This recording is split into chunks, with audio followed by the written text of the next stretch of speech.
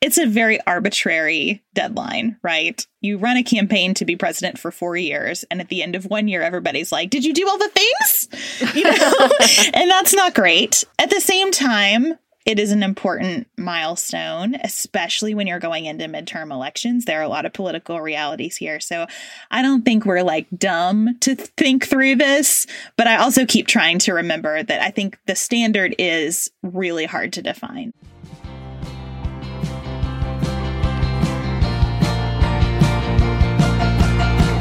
This is Sarah Stewart Holland. And this is Beth Silvers. Thank you for joining us for Pantsuit Politics.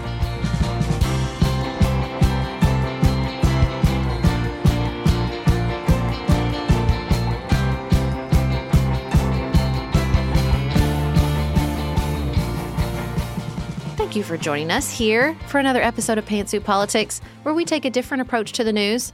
Today, as we are recording, is the 1-year anniversary of Joe Biden's inauguration, so we're going to reflect on the successes and struggles of his first year in office, and we're going to do it in less than 2 hours, which is how long it took him to do that yesterday at a press conference.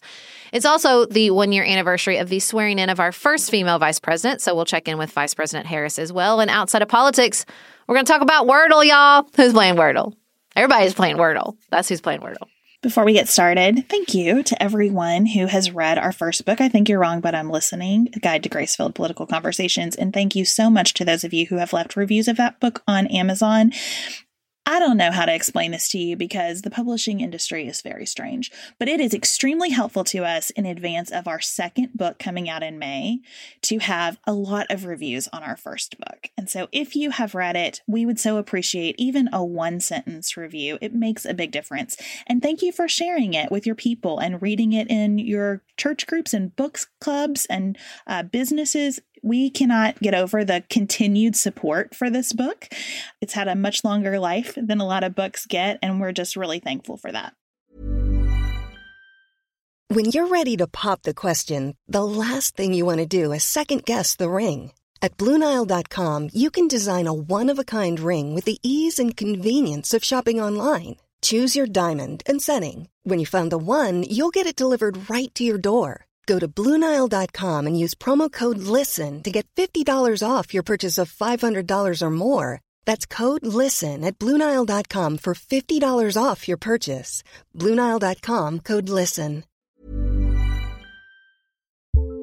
We are special breakfast people here at Pantsuit Politics, but not just when Beth and I are on the road. The truth is, I want something warm from the oven every Saturday morning and Sunday morning. It's just the truth. It makes it feel special, makes it feel exciting. I don't want to work at it. So the first time I ever saw Wild Grain, which is bake from frozen subscription box for sourdough breads, fresh pastas, and artisanal pastries, I was obsessed. You guys, I've been a member for over a year. It's amazing. It's so easy. Every item bakes from frozen in 25 minutes or less, no thawing required.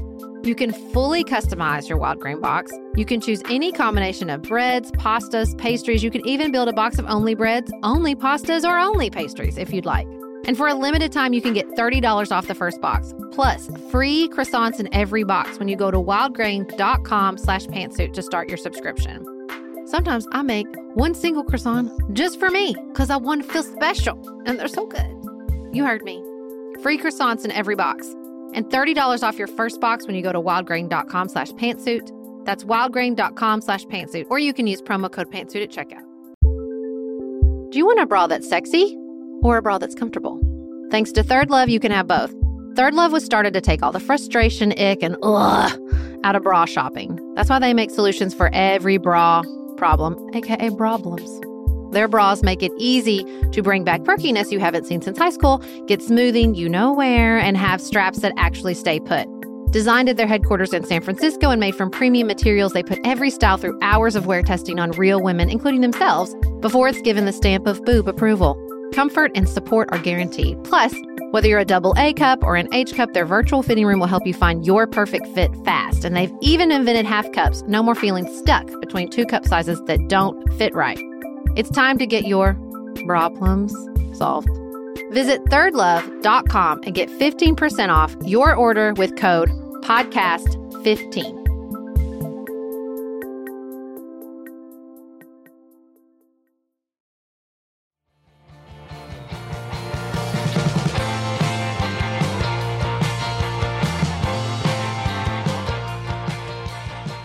On January 20th, 2021, Kamala Harris became the first female, first Black, and first Asian American vice president. Please raise your right hand and repeat after me. I, Kamala Devi Harris, do solemnly swear. I, Kamala Devi Harris, do solemnly swear. That I will support and defend the Constitution of the United States. That I will support and defend the Constitution of the United States. Against all enemies, foreign and domestic. Against all enemies, foreign and domestic. That I will bear true faith and allegiance to the same. That I will bear true faith and allegiance to the same. That I take this obligation freely. That I take this obligation freely. Without any mental reservation or purpose of evasion. Without any mental reservation or purpose of evasion. That I will well and faithfully discharge. That I will well and faithfully discharge. The duties of the office on which I am about to enter. The duties of the office upon which I am about to enter. So help me God. So help me God. So let's talk about that historic status, because I think it's hard to argue it has not led to increased scrutiny. I think that it has probably led to increased scrutiny in ways that we can't even comprehend. But the first guidepost to me is that we didn't talk about Mike Pence a year into the Trump administration. Now, some of that is because Trump just took up all the oxygen in the room. But I certainly have greater interest in what she's doing and how she's doing it than I've had in previous vice presidents.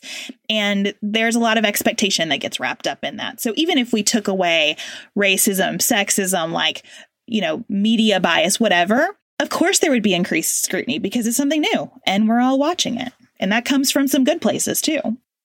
Well, I think it's two things. One is, look, the job of the vice president is just a tough one. You're supposed to be a leader, but also a follower at the exact same time. Like, your job is really to prop up the president. And that is just not a position that the American public rewards in its politicians, right?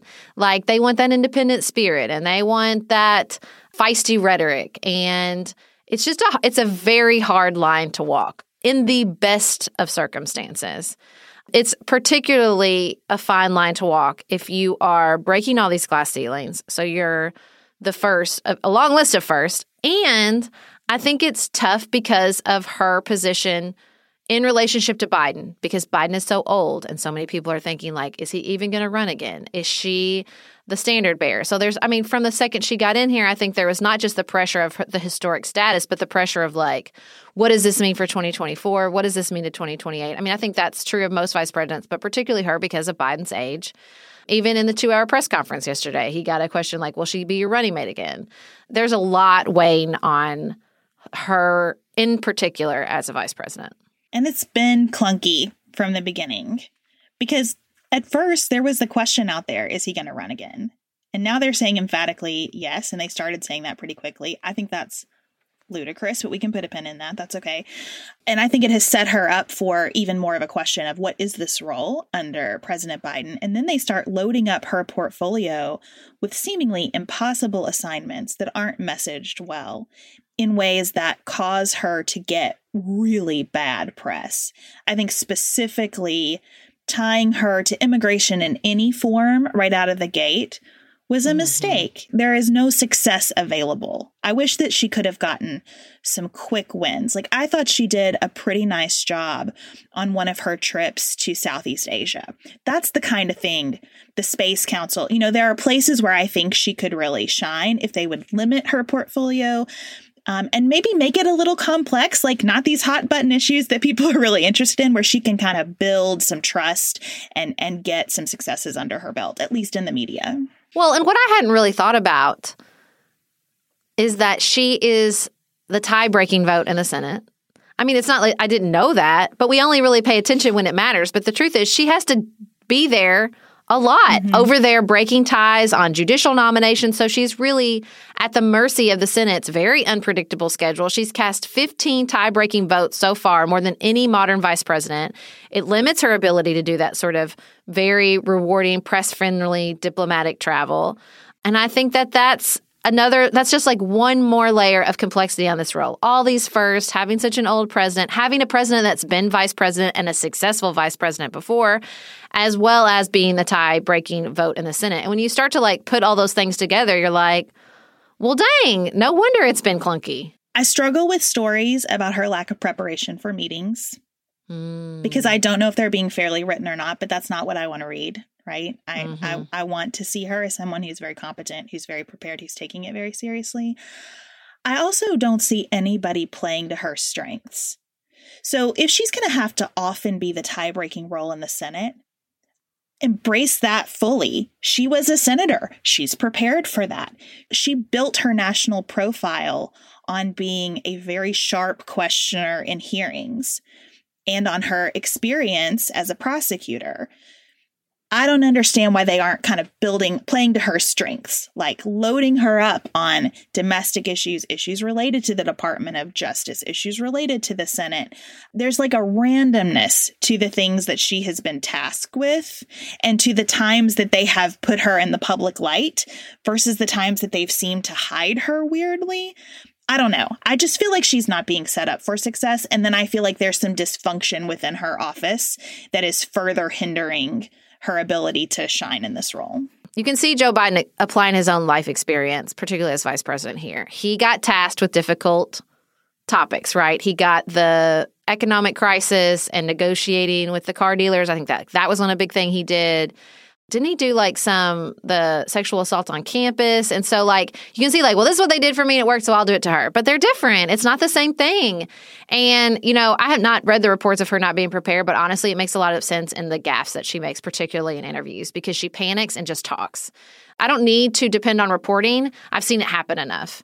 She gets she gets tough questions, she panics, and she reacts a certain way that is bad, and she needs to stop. But if she will not acknowledge that it's bad and then do the prep to avoid it, then that's on her. And I think that there is some stuff that is on her. I don't think that there's like any way to avoid the staffing issues, that she's not supported by the right staff, or she's not managing the staff, or somebody's not managing. Something's going wrong there. But at the end of the day, it's her office, and it's all going to come down on her if it's not being run well. And that's something that she's got to address. And I think that that's hard to avoid, no matter the sort of bent of the reporting at this point. She had a mass exodus over the last few months of staff leaving, including Simone Sanders, who we both really like. There's always individual reasons for staffing changes, but it's just hard not to see that overall as an issue. I think all of that is right. I'm rooting for her. I really want this to be successful for her. I don't know that she can make the leap from this office to the next. And I don't know if she could do that under any circumstance, because as you said, this role is ill-defined. Once you actually have a record, and when it's not really your record, that's tricky for anybody to deal with in today's media environment. I think some of those old assumptions don't apply anymore. So my wish for her, if I can just put into the universe a wish for her, it's not to do this scared. Like, don't approach this as a 4-year-long presidential campaign, or especially an 8-year-long presidential campaign. Just play to your strengths, do your thing, approach it like it's the last office you're ever going to hold, and make it count, because it is historic no matter what happens next in her career. It's good for the country no matter what happens next in her career. And I just want her to like seize this moment. All right. Next up, we're going to talk about how the president's first year has gone. Just finished A Court of Thorns and Roses and craving another fantasy world to devour? Dipsy's got you. Dive into spicy enemies to lovers' tales, or embark on an epic romance between immortal fae and sworn foes. They've got fantasy romance stories perfect for your morning walk, late night, or long bath. Dipsy is an app full of short, spicy audio stories. They bring scenarios to life with immersive soundscapes and realistic characters. Discover stories about second chance romances, adventurous vacation flings, and hot and heavy hookups. And there's a growing library of fantasy series with werewolves, Greek gods and goddesses, Regency-era historical fiction, and fairy smut to explore the bounds of your pleasure. New content is released every week, so in between listening to your favorite stories again and again, you can always find something new to explore. For listeners of the show, Dipsy is offering an extended 30-day free trial when you go to dipsystories.com/pantsuit. That's 30 days of full access for free when you go to dipseastories.com/pantsuit. dipsystories.com/pantsuit.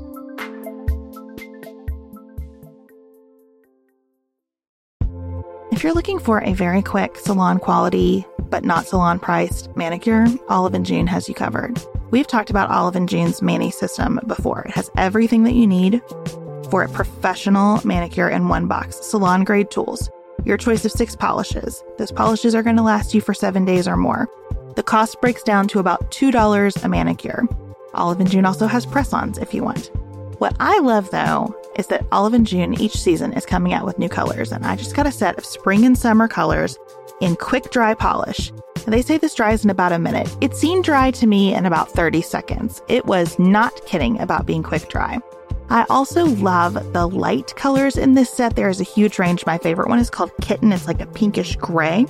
The quick dry polish gives you full coverage in 1 or 2 coats. It lasts for more than 5 days, and it is offered in more than 40 cruelty-free and vegan polishes. Olive & June just understands what's happening in our lives, that we need to move quickly, but we want to look great and feel great and have fun in the process. Visit oliveandjune.com/pantsuit for 20% off your first system. That's oliveandjune.com/PANTSUIT for 20% off your first Mani system.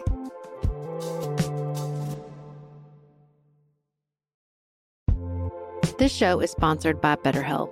Can I get something off my chest? Every day I feel a little pang of sadness because I think about Griffin going away to college. Y'all, he's a freshman in high school. This is not healthy or normal. This is why I have it on my list of things to talk to my therapist about. We all carry around these things, big and small. When we keep them bottled up, it can start to affect us. Therapy is a safe space to get these things off your chest and to figure out how to work through whatever's weighing you down. If you're thinking about starting therapy, give BetterHelp a try. It's entirely online, designed to be convenient, flexible, and suited to your schedule. Just fill out a brief questionnaire to get matched with a licensed therapist and switch therapists anytime for no additional charge. You gotta get it off your chest. And you can get it off your chest with BetterHelp. Visit betterhelp.com/pantsuit today to get 10% off your first month. That's BetterHelp, HELP.com/pantsuit.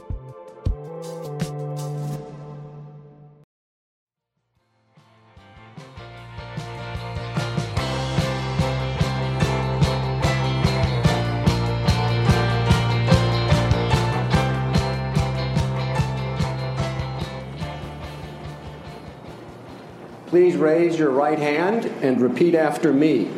I, Joseph Robinette Biden, Jr., do solemnly swear. I, Joseph Robinette Biden, Jr., do solemnly swear. That I will faithfully execute. That I will faithfully execute. The office of President of the United States. Office of President of the United States. And will, to the best of my ability. Will, to the best of my ability. Preserve, protect, and defend. Preserve, protect, and defend. The Constitution of the United States. The Constitution of the United States. So help you God. So help me God. Congratulations, Mr. President. So the first question is, how are we even going to measure this? How are we going to measure the first year and whether it's been successful? So PolitiFact does this thing where they track all the campaign promises. And so they're tracking 99 of his campaign promises. What I thought was interesting is that with Obama, they were tracking over 500 promises. Hope and change, built on a lot of promises. He's kept 16% of them so far, and 46% are in the works, 24% are stalled. His success is a little bit lower than Obama's, but he also has fewer failures and stalls. I think that is one way to track it. I don't feel like that's the most successful or interesting way. It's just this real numbers percentage game. But that's how PolitiFact is doing it. I mean, here we are participating in this problem, but it's a very arbitrary deadline, right? You run a campaign to be president for 4 years, and at the end of 1 year, everybody's like, did you do all the things?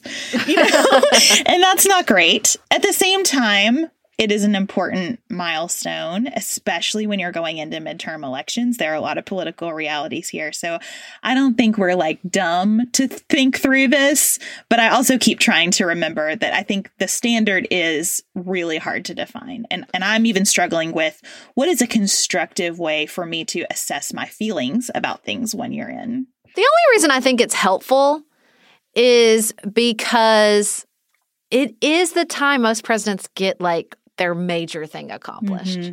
You have this momentum. You have your newlywed period. You often have a Congress that matches your party. And then you get the midterms and everything changes. So to me, it's arbitrary, but not really, because I do think there is this political reality that the first year is when they get a lot of stuff done. And I think, as I look back over his promises, particularly in his inauguration, I think that if we're going to tick off the promises, I think the inauguration speech and I'm not running, I've won, and here's what I think we can do is a much more helpful standard. And he, in his inauguration speech, he laid out COVID and climate, racial justice, and the economy as his sort of 4 major areas of focus.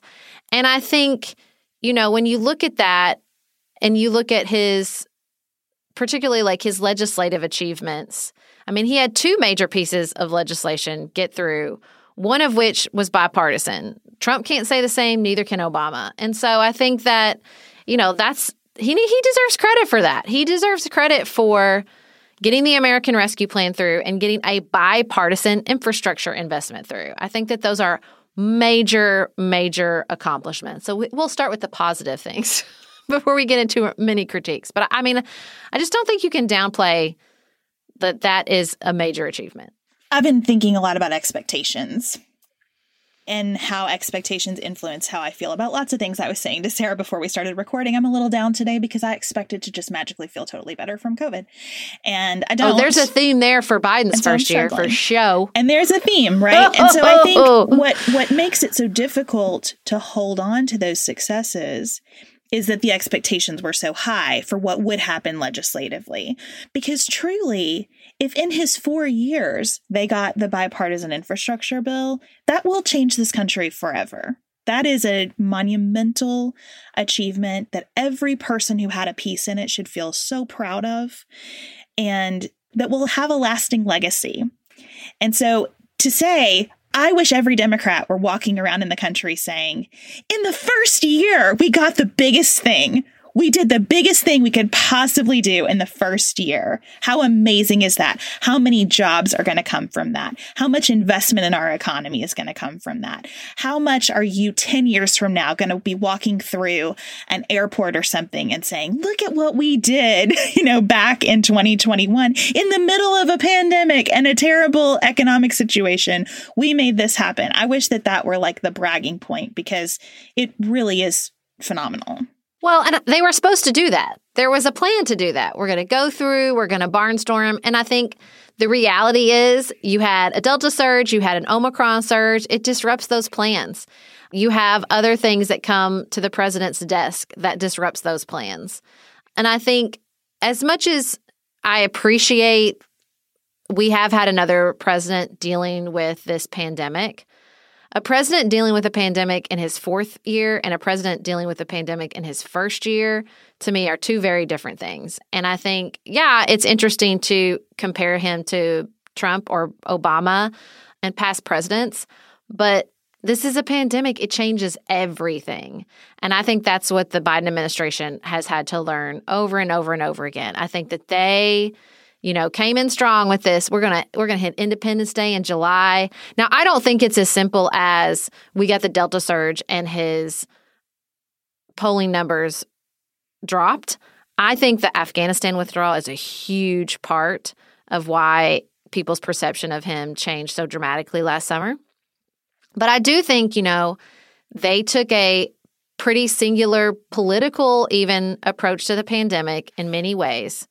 How many times do we have to learn that it doesn't work that way in our own lives, in state government, in local government, in school districts, and particularly in the federal government? The name of the day is adaptation, not we stick to this strategy, not we set a goal. And I mean, I think that COVID and beyond, what's happened with Biden too, is he sets aggressive goals, and good for him, but they can really bite you when you don't achieve everything you want to. I don't disagree with you at all about the impact of COVID. I do think legislatively, the reason that we aren't having a celebration of the infrastructure package is because members of the House and Senate from the Democratic Party aren't allowing that celebration. They are so focused on other giant legislative achievements that they'd like to get on the board, that the story is down in the dumps about what we haven't done instead of enthusiasm about what we have done. And I also get that the average person isn't like infrastructure, woo, but I think that you could make it real for people if you really brought it to your states and towns, which Republicans are doing a better job of. Republicans are blasting out these emails. Look at all this money we're bringing right here to Iowa. I voted against it, but I'm taking credit for what it's going to do here in this community. And like, that's smart, you know? Right. But the Biden administration shouldn't wait around for the Democrats in Congress to get in line. They can be out there talking about that, which they were supposed to do and then sort of stopped. I think probably because of the surges. But they don't have to wait on them. They don't have to wait for the squad to get on board, which they should. You know, look, I'm not mad at the squad or the Progressive Caucus for being like, I'm not going to tout this because they've gotten screwed. They were promised their end of the bargain and they didn't get it. And I'd be mad too. But the Biden administration doesn't have to wait for that. This gets back to the question, though, of what are you evaluating? How much are you evaluating the Biden administration versus Democratic leadership in Congress versus a democratically controlled Congress by narrow majorities versus what's happening in your state around COVID and business and supply chain? I mean, I think overall, like, we can break these things apart. And the truth is that when we all vote in the midterms, it's going to be like, how am I feeling about things? And that's a soup of all those factors, not just Biden. Well, I mean, I think what's unique to Biden, and he named this in what I thought was one of the most insightful parts of his press conference yesterday, which is there are benefits of having such an experienced president. There is also downsides of having such an experienced president who spent decades as a senator, which is that's a hard mode to get out of. And he said, I think I've learned that people don't want a senator president, they want a president. And the part of the reason we're wrapped up in Joe Manchin and Kristen Sinema and the congressional side of is he doing a good job is because he's made it that way. And he likes the negotiation and he likes the horse trading and he liked being a senator and he was good at it. And I think part of what can be laid at the administration's feet is not pivoting from the legislative branch to the executive branches and using the power of the executive branch to push a different narrative beyond just I'm out here being bipartisan and negotiating with people, which I think people like and I think people value. But that cannot be the only thing that's being talked about. And I think when Joe Manchin seems more powerful than you do, that's going to hurt your polling. It just is. What do you want to talk about next?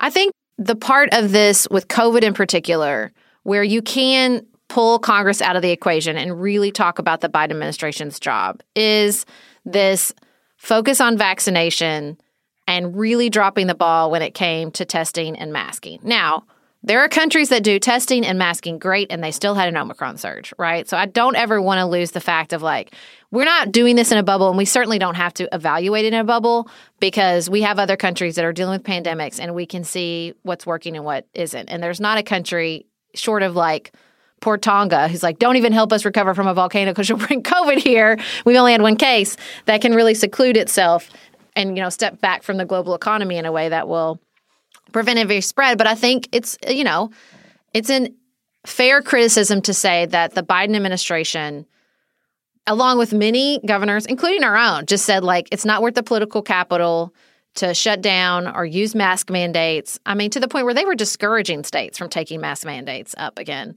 to say, like, we can't do this. There's definitely been sort of a political bent to both their pressure on the CDC, which I think was fair and well done for what it's worth around the booster shots, but also led to confusing messaging, like everything's open, vaccinated people don't have to wear masks.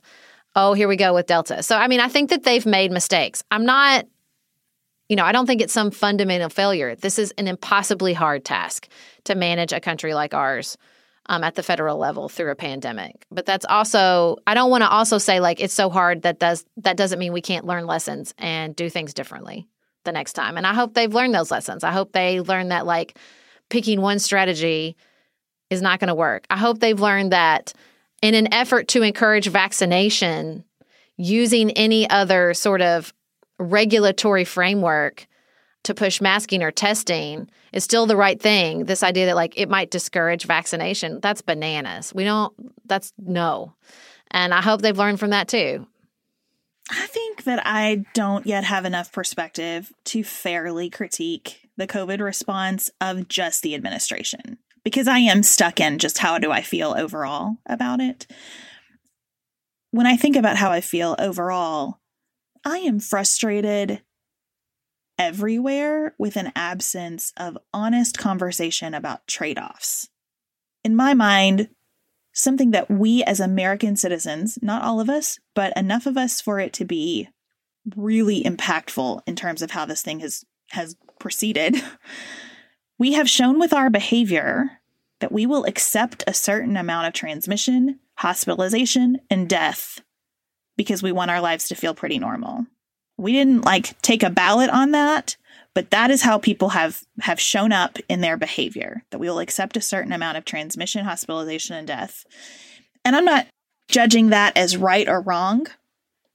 I think that there are some really difficult moral and ethical questions embedded in every aspect of what we do to mitigate a pandemic. But knowing that, seeing we've got a certain percentage of this population that is not going to get a vaccine in time for us to have vaccinated to the point where we can not worry so much about variants, right? There was a timing element to the vaccines. There's a continued life to being vaccinated that is helpful as a personal protective device. But as a public health tool, there was a timing element, right? And once we passed that moment, whenever it might have been, or some range of moments, and we saw, hey, the American public is not getting this thing fast enough to do this, then we needed to bring in some other tools. I would like even in our state to have some conversations. The school conversation is so stuck right now. We're still assessing should schools be open or closed as though we're talking about transmission. We're past that. It's a logistical conversation now. We have so many people who are sick. Can we operate the school? Are kids actually better off at school if you've got a teacher who on her planning period has 3 classes in a gym just to have someone supervising the children, right? That's a different discussion. And I just feel like from a leadership perspective, we're talking always in tactics about COVID and not enough about strategy. At this stage of the pandemic, what's the strategy? What numbers do we care about? Maybe we don't care about transmission anymore. Maybe what we care about is hospitalization. What is the strategy? And things like the 4 rapid tests, I mean, I signed up to get them, thanks. But that to me is just a bad tactic at this point in the pandemic that is for political show. And that disappoints me. It feels often, and I mean with the Biden administration, the CDC, the FDA, even state policies, that we decide what we can successfully communicate and make the public health policy fit that when it feels very much like it should be the opposite. It should be what public health policy will be most successful, and then we will communicate that the best we can. I heard Zeynep Tufekci on Ezra Klein's podcast describe pandemics as communication emergencies, and I thought, oh, that's it. That is it. That's exactly what this is. And look, that's enough. Thinking about that, those 2 things, what policy will be most successful and how do we communicate that? That's enough. When you put a layer of politics over top of it, then it's going to get really hard. And I think that layer of politics on top of it is where some of the Biden administration's biggest missteps have come. It's also not what they promised the American people. We're going to take politics out of it. We're going to follow the science. We're going to do this thing. But they haven't. And look, I'm not even necessarily mad at them. I think that's also, it would be a very hard task to really remove politics from all of it because the pandemic has become political. But I expected them to try a little harder than they have. You know, the irony is I think there was a lot of economic factors that they were taking into account. And look, the things they focused on, getting Americans vaccinated and keeping the economy successful, they did well. They went from 2 million vaccinated Americans to 200 million vaccinated Americans. And the economy is doing well. We added more jobs than we ever have. Wages are up nearly 5%. Unemployment has fallen. So the things that they were focusing on, they succeeded at, right? The brutal part of that is it's exactly what you said. Well, yeah, but if people still feel like COVID is never ending, you're not going to get credit for that. And if people still feel like inflation is too high, you're not going to get credit for that either. And so it really is, it's a do it all well, which again is hard, if not impossible. But I think there's a lot in Biden's first year of sort of overpromising, under-delivering, and some of that is just has to be laid at the pandemic's feet, I think, because it's just this behemoth that he's dragging around all the time. That is very difficult to impossible. He can't control it, right? That's what we're all learning. Like, we can all want the pandemic to be over all we want, but it just, that's not how it's going to happen. My problem, and I argued with Chad a little bit about this morning because he was saying the same thing. They have not taken the politics out of it. I don't think you should take the politics out of it because so much of what's happening is about human behavior and it's about prioritization. There are policy judgments to be made here around what are we willing to accept in terms of transmission. There are policy judgments. I mean, I don't think we should, whatever the scientists have to tell us, which I respect and care about, and I think should be very important in our equation, we should be managing Omicron differently than Delta. We should, right? It should feel different.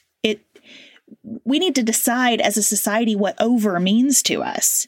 Because as you and I have talked about a million times, we're not going to have a day when Anthony Fauci comes to a microphone and says, congratulations, SARS-CoV-2 is gone from the planet. It's not going to happen that way. So we have to, it's a political decision what over means. And that's that missing strategy that I'm talking about. I kind of want to hear from the Biden administration, when can we get things mostly back to normal? Well, here are the factors that we're looking for. And from where I sit, a lot of those factors are about infrastructure. It's about the fact that our hospitals are overwhelmed right now, that we have a lot of staff out because people are getting sick. So let's talk. That's not a follow the science question. That's a public policy question. How do we deal with the fact that we got a lot of transmission going, even if it's milder transmission? Yeah, but I'm not talking about that sort of politics. I'm talking about people will be mad if we put mask mandates in again. And we don't want to make people mad, and we don't want to spend that political capital. That's a different sort of political calculus than where are we at? What are our policy goals? And I think they were doing a little too much of the former and not enough of the latter. But look, the other really important factor here is they had a aggressive misinformation campaign coming from the other party. Just purposeful misinformation. Fox News, fully vaccinated anchors out there spreading crap, criticizing every single thing, ginning up fear.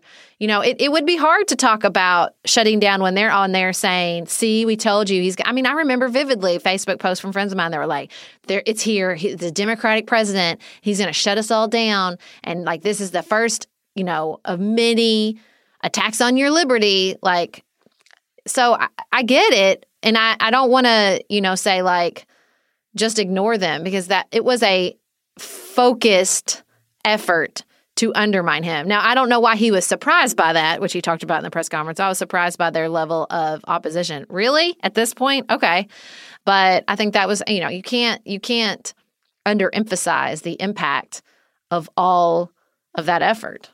Yeah, two things about that. I think unquestionably, this is like the worst time to be the president. It's a horrible time to be the president. And I don't mean for any of my comments to come across like I'm giving him a failing grade. I'm not even trying to grade them. I can't step back from my own emotions enough to fairly assess this administration. I want to be honest about that. I watched that scene with Luisa from Encanto. I am sure that that's how Joe Biden feels. That pressure like a drip, drip, drip. Like I understand how awful this is. I understand that I can't comprehend how awful it is every day to have to do this job. And the second thing I want to say is, as I have critiques of this administration, even real disappointments and frustrations, they are normal. And that's a relief.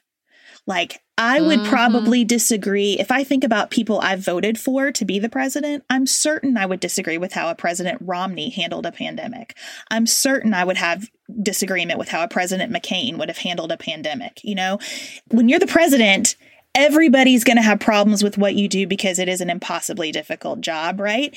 And there is such a relief to just be able to say like, yeah, I don't really like the policy around this, instead of, he said what? Oh my God, that's so embarrassing. That's so harmful to people. The callousness of the previous 4 years being gone has helped me settle tremendously. It's nice to be able to say, have they handled this well, instead of, are we going to make it to tomorrow? I'm not sure. Well, and I think Trump just put us in this very simplistic binary frame of mind.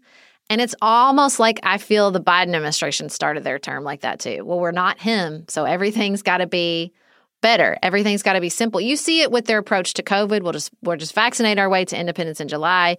You see it with the economy. Well, you can't shut down because it's overspending on goods and that inflation's not that bad. You see it with the Afghanistan withdrawal. We're going to get out no matter what, and it won't be that bad. You see it with the approach to China. Well, we're going to build up our alliances here with almost no sort of anticipation that could complicate our alliances in Europe. Like this very simple, like, well, the good guys are back in charge. People who care and are paying attention are back in charge. And so things will just go our way. And look, knowing what I know about Joe Biden, that's not a particularly surprising perspective from him. And it's fine. It's better than Trump. Don't care. But like, I hope that he's learning from it. I think it's hard to take a curious, open-minded, sort of adaptable posture at 78 years old. I think the fact that he did stand up for 2 hours and take questions is a good sign that he's like, okay, well, we got to keep working on things, and I'm up for critique, and I'm up for like, where do I need to change the voices in the room? Sounds like he's doing. I'd be a little worried about my job. He emphasized so much about new voices in the room and getting out and traveling and all that. And again, that sort of self-awareness of I'm not a senator anymore. So I'm hopeful. I'm hopeful that this exercise isn't just beneficial for all of us, but beneficial for him. If for no other reason than that maybe that's why we should do this one-year exercise. So it puts a little pressure on, a job where the urgent can always and forever overwhelm the important, to take a beat and think what's working and what's not. I really respect that he took all the questions. He made such a mess on Ukraine. It is difficult to continue to hold out hope for the level of competence that we expected from this administration. And competence is like too low a bar. I think and again, this is all expectations. I was holding out hope for a professionalism around foreign policy. And when he talked about Russia perhaps doing a minor incursion, I mean, just he said way too much about this, right?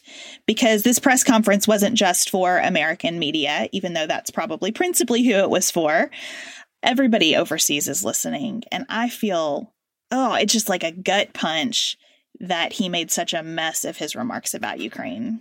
I think those gaffes are so reflective of being a senator, where you could be in the meetings and you could hear those perspectives. He just was repeating something he'd heard. To me, like, they'd had that conversation, because that's the level of detail you have in national security conversations. Okay, well, what if it's this? Are we going to do anything about that? Probably not. That to me sounds exactly like something that was happening in a national security conversation. As a senator, you don't need to be as careful about not repeating that stuff, because he's like the straight shooter. So he's just, he's being straight about what he heard in the national security meeting and what the actual approach is. You can't do that when you're the president. And he'll have to learn that 16 different ways. To be fair, I did not give that kind of grace to Donald Trump when he was just like shooting off the hip the way a businessman would about foreign policy stuff. Like, you got to learn fast. And he was the vice president. He does know diplomatically what a big deal those kinds of remarks are. He is 78. Like, this is a thing that he should not do. And it is a problem. And I know that the average American doesn't give a crap about what's going on yet with Ukraine. I totally understand that is not at the top of people's priority list. That could become a thing very, very quickly. I also have no particular feeling about what the right way to handle this situation is. Because again, what I'm hearing from this administration is all tactics. If they do this, we'll respond this way. Instead of, here's our strategy. We have heard him talk about his presidency as autocracy versus democracy. Okay, cool. That's the vision. What's the strategy that supports that vision? When you actively have someone seeking to add territory to their empire, right? Like, these are really hard questions that I would interpret a lot of responses from the administration as perfectly reasonable responses, but you cannot shoot off at the mouth like that. It's just so unprofessional from him, and it's a big problem, I think.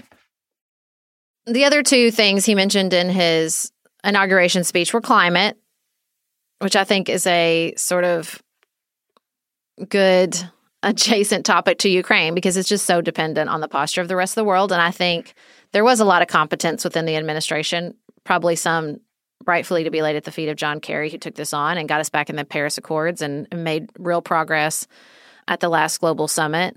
And then, of course, the fourth topic is racial justice. And I think the fact that we haven't spent a lot of time on it because our conversation has been taken up by COVID and the economy and Afghanistan withdrawal and all these other challenges, not to mention the two huge legislative packages that went through Congress, is why that it didn't get a lot of time from the administration. It's because other things are just taking up a massive amount of oxygen in the room. And it feels very like, well, we got through all this other stuff now, so now we'll pay attention to voting rights. I think you feel that frustration with activists on the ground and with lots of people who care deeply about these issues. And I think it's just that it's hard. 4 was an aggressive number. Let's put it that way. 4 was an aggressive number in the inauguration in the middle of a pandemic. And so I think the results of this first year show that. But I hope, it's just 1 of 4. I hope that these continue to be his priorities. And I hope that, voting rights in particular, I was so frustrated to read that there was this, bipartisan effort around the Electoral Voting Act. And people were like, oh, it's a trap. The Republicans, it's a trap. And I'm like, no, it's just do it, guys. Like, no, get a win. Take a win where you can. I mean, that's definitely probably going to be the reality of at least the next couple years of the Biden presidency, because, for all our complaining about Joe Manchin and Kyrsten Sinema, it would have looked a lot different if Georgia had not gone Democratic. We wouldn't be talking about legislative wins. We would have spent a lot more time, I think, on just congressional deadlock. And I think that could be the reality post-midterm that he'll have to deal with, is even less room to negotiate and maneuver and prioritize these issues. There's a lot more to say about voting rights. That's a conversation that I think we'll get into in a lot more depth here on Tuesday. I don't want to give short shrift to those issues of racial justice either. And I think that's an area, like many of the issues the Biden administration has been dealing with, the biggest lifts aren't really within their scope. The biggest lifts around racial justice are mostly at the state level, within the private sector. There are things that they can do, but they can't do everything that I'm sure that they would like to. I do think that they, especially through those first day executive orders, communicated a tone and an intent that was needed in terms of greater respect for people. And I'm grateful for that. So I just like I said, I hope they take this first year mark for what it is, a moment to say what worked and what didn't, what needs to be changed. It sounds like he's going to do that. I don't expect perfection on that. There will things that will continue to be weaknesses of him and struggles of the administration. But I still think, it's valuable to take a moment and assess how he did for this first year. Sarah and I have talked many times about our desire to age as gracefully as possible, and skincare is a huge piece of that. I spend a lot of time and money thinking about my skin, and I have added Ritual to my routine, which just gives me a lot of comfort. Ritual is here for us. They have created a wrinkle support skin supplement and conducted clinical studies, so we know it's working. They're taking the guesswork out of skincare. Ritual Hyacera is one of several Ritual products that I love. I take the daily multivitamin, I take a probiotic, and Hyacera is that once daily skincare supplement that is clinically proven to reduce wrinkles and fine lines and increase skin smoothness in 90 days. I recently met a friend for the first time in person as opposed to online, and we were discussing the fact that I am 43, and she said, I cannot believe how young you look. And I thought, thank you, Ritual, for that. Start Hyacera to help minimize wrinkles without compromising on clean science. Hyacera from Ritual is a clinically proven skin supplement you can actually trust. Get 25% off your first month for a limited time at ritual.com/pantsuit. Start Ritual or add Hyacera to your subscription today. That's ritual.com/pantsuit for 25% off.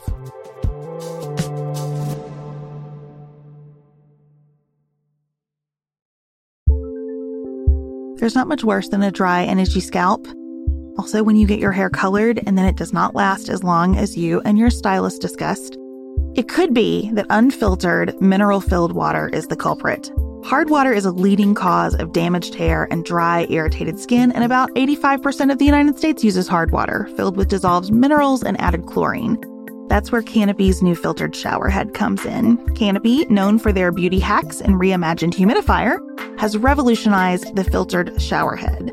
Dermatologists recommended this unique 3-stage filtration system greatly reduces contaminants and odors in your shower water. leaving you with healthy hair and glowing skin. Best of all, the Canopy filtered shower head is hassle-free. Installation is a breeze, and its unique quick-release filter replacement feature allows for seamless filter replacement unlike any others on the market. Go to getcanopy.co to save $25 on your Canopy filtered shower head purchase today with Canopy's hassle-free filter subscription. Even better, our listeners can use code PANTSUIT at checkout to save an additional 10% off your Canopy purchase. Hurry, your hair and skin will thank you.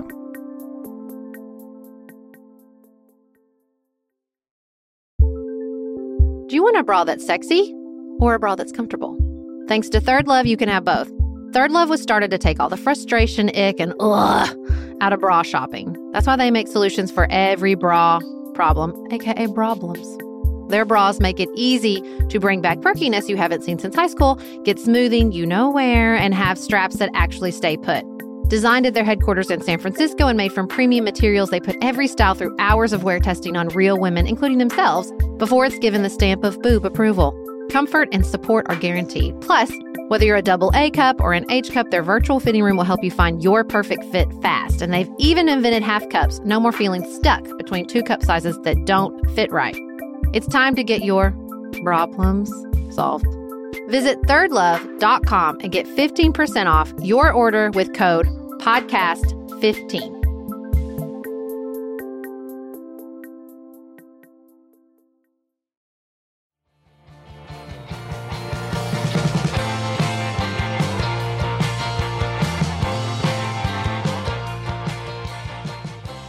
Beth, there's this new game. It's called Wordle. Have you heard of it? I love it. I'm addicted. It's my favorite. It's such a treat. But you can't really be addicted. That's what's so beautiful about it. People be sending me like, oh, here's the backlog, or here's another game where you can play as many as you want. No, people, I don't want to do that. I like that there's just one a day. Well, that's what I think is so beautiful about it. I can't get tired of it because it's just that little thing to look forward to in the morning. I get to do a new Wordle. It's so fun. So for you who don't know, Josh Wardle with an A created this game for his partner who loves word games. I love the New York Times headline. It was like, Wordle is a love story. It's so sweet. So he created this game for like just her to play. I think he's like a software engineer. And then they opened it up to the public. And now everybody plays it. If you see those weird grids in your Facebook feed with like the black, yellow, and green boxes, it's Wordle. It's just a URL. It is not an app. You just have to go to the website. You get 6 chances to guess a 5-letter word. A yellow tile means the letter is in there somewhere, but not in the right place. A green tile means that the word or the letter is in the right place. Now, Beth, do you guess the same? Do you start with the same word every day? No. Same 5-letter word? No. Somebody had a great tweet about how their starting word is like a 5-letter mood ring, and that's exactly how I operate. I totally go with just how I'm feeling. Well, you told me Chad uses Nears, and I thought he that's uses good. Rents, RENTS. Oh, Rents. Mm-hmm. Oh, well, I was using Nears. And Nears was working pretty good. Nicholas, though, started using audio because then you get AUINO, which I think is a very strong choice. I'm going to try audio for a while. I do like using the same word to sort of like see how it plays. Here's another strategy I've taken. Sometimes I put a yellow tile in the same place, knowing it's the wrong placement, or I use a letter I know is not in the word, just to like eliminate a grouping. And it served me pretty well, like to not just kill myself never to use the same thing twice, or like to not use an incorrect tile, basically. And sometimes I think that's helpful. I think anytime you can get consonant blends checked off, that helps a lot. Yeah, right. Like PH, GH. Yes, right. No, I totally agree. That's what I'm using that for. And Helen Peterson had a post where she was like, why does this make me feel so much better, like a crossword, than Candy Crush? Now, do you do crossword puzzles? Mm-mm. Oh, I love crossword puzzles. I like the easy New York Times crossword puzzle. I'm trying to do the Sunday. I'm not here for that life. But I love Monday through Wednesday. But I also spent a significant portion of my college career playing Candy Crush. I thought maybe I could become a professional Candy Crush player. And then Nicholas told me that wasn't a thing. But I think she's right. One feels like life-giving and one feels life-sucking. And I think it's it's not just repetitive guessing. There is definitely a guessing aspect of Wordle. But there's also a part of strategy. And it just feels like maybe it's just like feeding all our inner SAT, ACT test junkies. You're trying to build your vocabulary. Here it is. Well, it's got a little bit of that sense of like, Sally does not sit beside Robert, but she does sit beside Timothy. Like there's that logical game in it that is kind of fun. For me, what's so great about it is that it's just that it's bite-sized. That's what I think crossword puzzles are fun if I've got an afternoon to kill, but I don't fold them into my day. Listen, that's why the Monday through Wednesday is so great. They don't take that long. And any game on my phone that is trying to get me to keep playing starts to feel life-sucking. Even I love Duolingo, but I am so tired of like, you're falling out of the Diamond League. You need to get, no, thank you. I just want to do 5 minutes a day of some Spanish and I'll be back tomorrow. If I do it every day, that's pretty amazing, and I think Wordle just gets that we are all depleted by things that are saying, please give me more of your attention. Well, and I think it's the social aspect is fun. It's fun seeing everybody on Facebook. It's fun seeing all those people who are so proud of themselves on the second guess. Are you competitive with Chad about Wordle? Because I'm very competitive with Nicholas. We do it at the same time, but it doesn't feel like a competition to me, maybe because I just don't really have that instinct. I just think it's kind of fun to see how he broke. I love hearing the words that he walked through. I do too. I think that's very fun. And the insight into his mind that gives me. I know they can't tell us that because it would ruin the word for everybody, but it is fun to see, like when people share it publicly. But I'm very competitive. He broke his. I've not broken my streak. Have you got a day where you didn't get the word? Not yet. Me either. He doesn't get the word regularly. I'm like, you're not trying hard enough.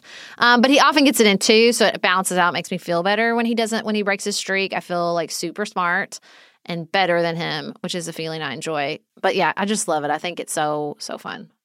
I'm almost always like a 4 or 5 to get the word. And that's I had a run there. Nears was serving me well, where I got like 2 guesses or 3 guesses, like 3 or 4 days in a row. But man, it's fun. The last few days I thought had been pretty hard.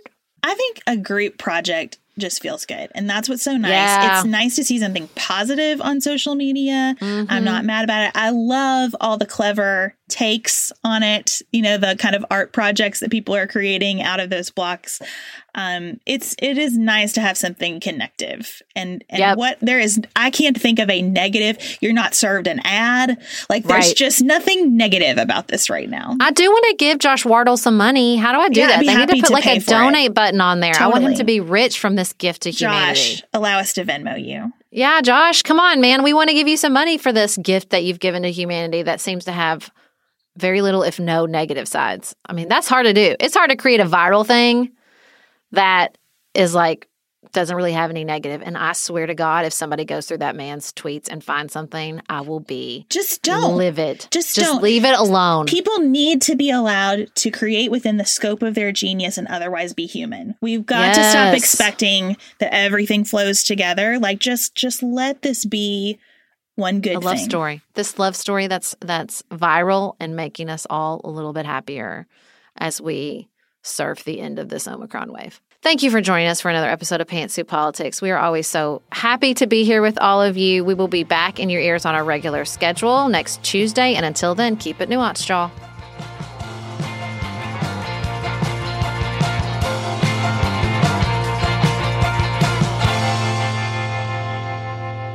Pantsuit Politics is produced by Studio D Podcast Production. Elise Knapp is our managing director. Maggie Penton is our community engagement manager. Dante Lima is the composer and performer of our theme music. Our show is listener-supported. Special thanks to our executive producers.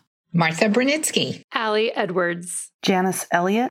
Sarah Greenup. Julie Haller. Helen Handley. Tiffany Hassler. Emily Holiday. Katie Johnson. Katina Zuganellis-Kasling. Barry Kaufman. Molly Kors. The Creeps. Lori Ladow. Lily McClure. Jared Minson. Emily Neasley. The Cousins. Tawny Peterson. Tracy Putoff. Sarah Ralph. Jeremy Sequoia. Katie Steigers. Karen True. Annika Uvaline. Nick and Elisa Valelli. Amy Whited. Jeff Davis. Melinda Johnston. Ashley Thompson. Michelle Wood. Joshua Allen. Morgan McHugh.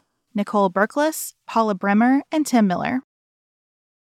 On January 6, 2021. Oh, that's not right. Let's say that again. Ooh, not January 6th. Not January 6th. No.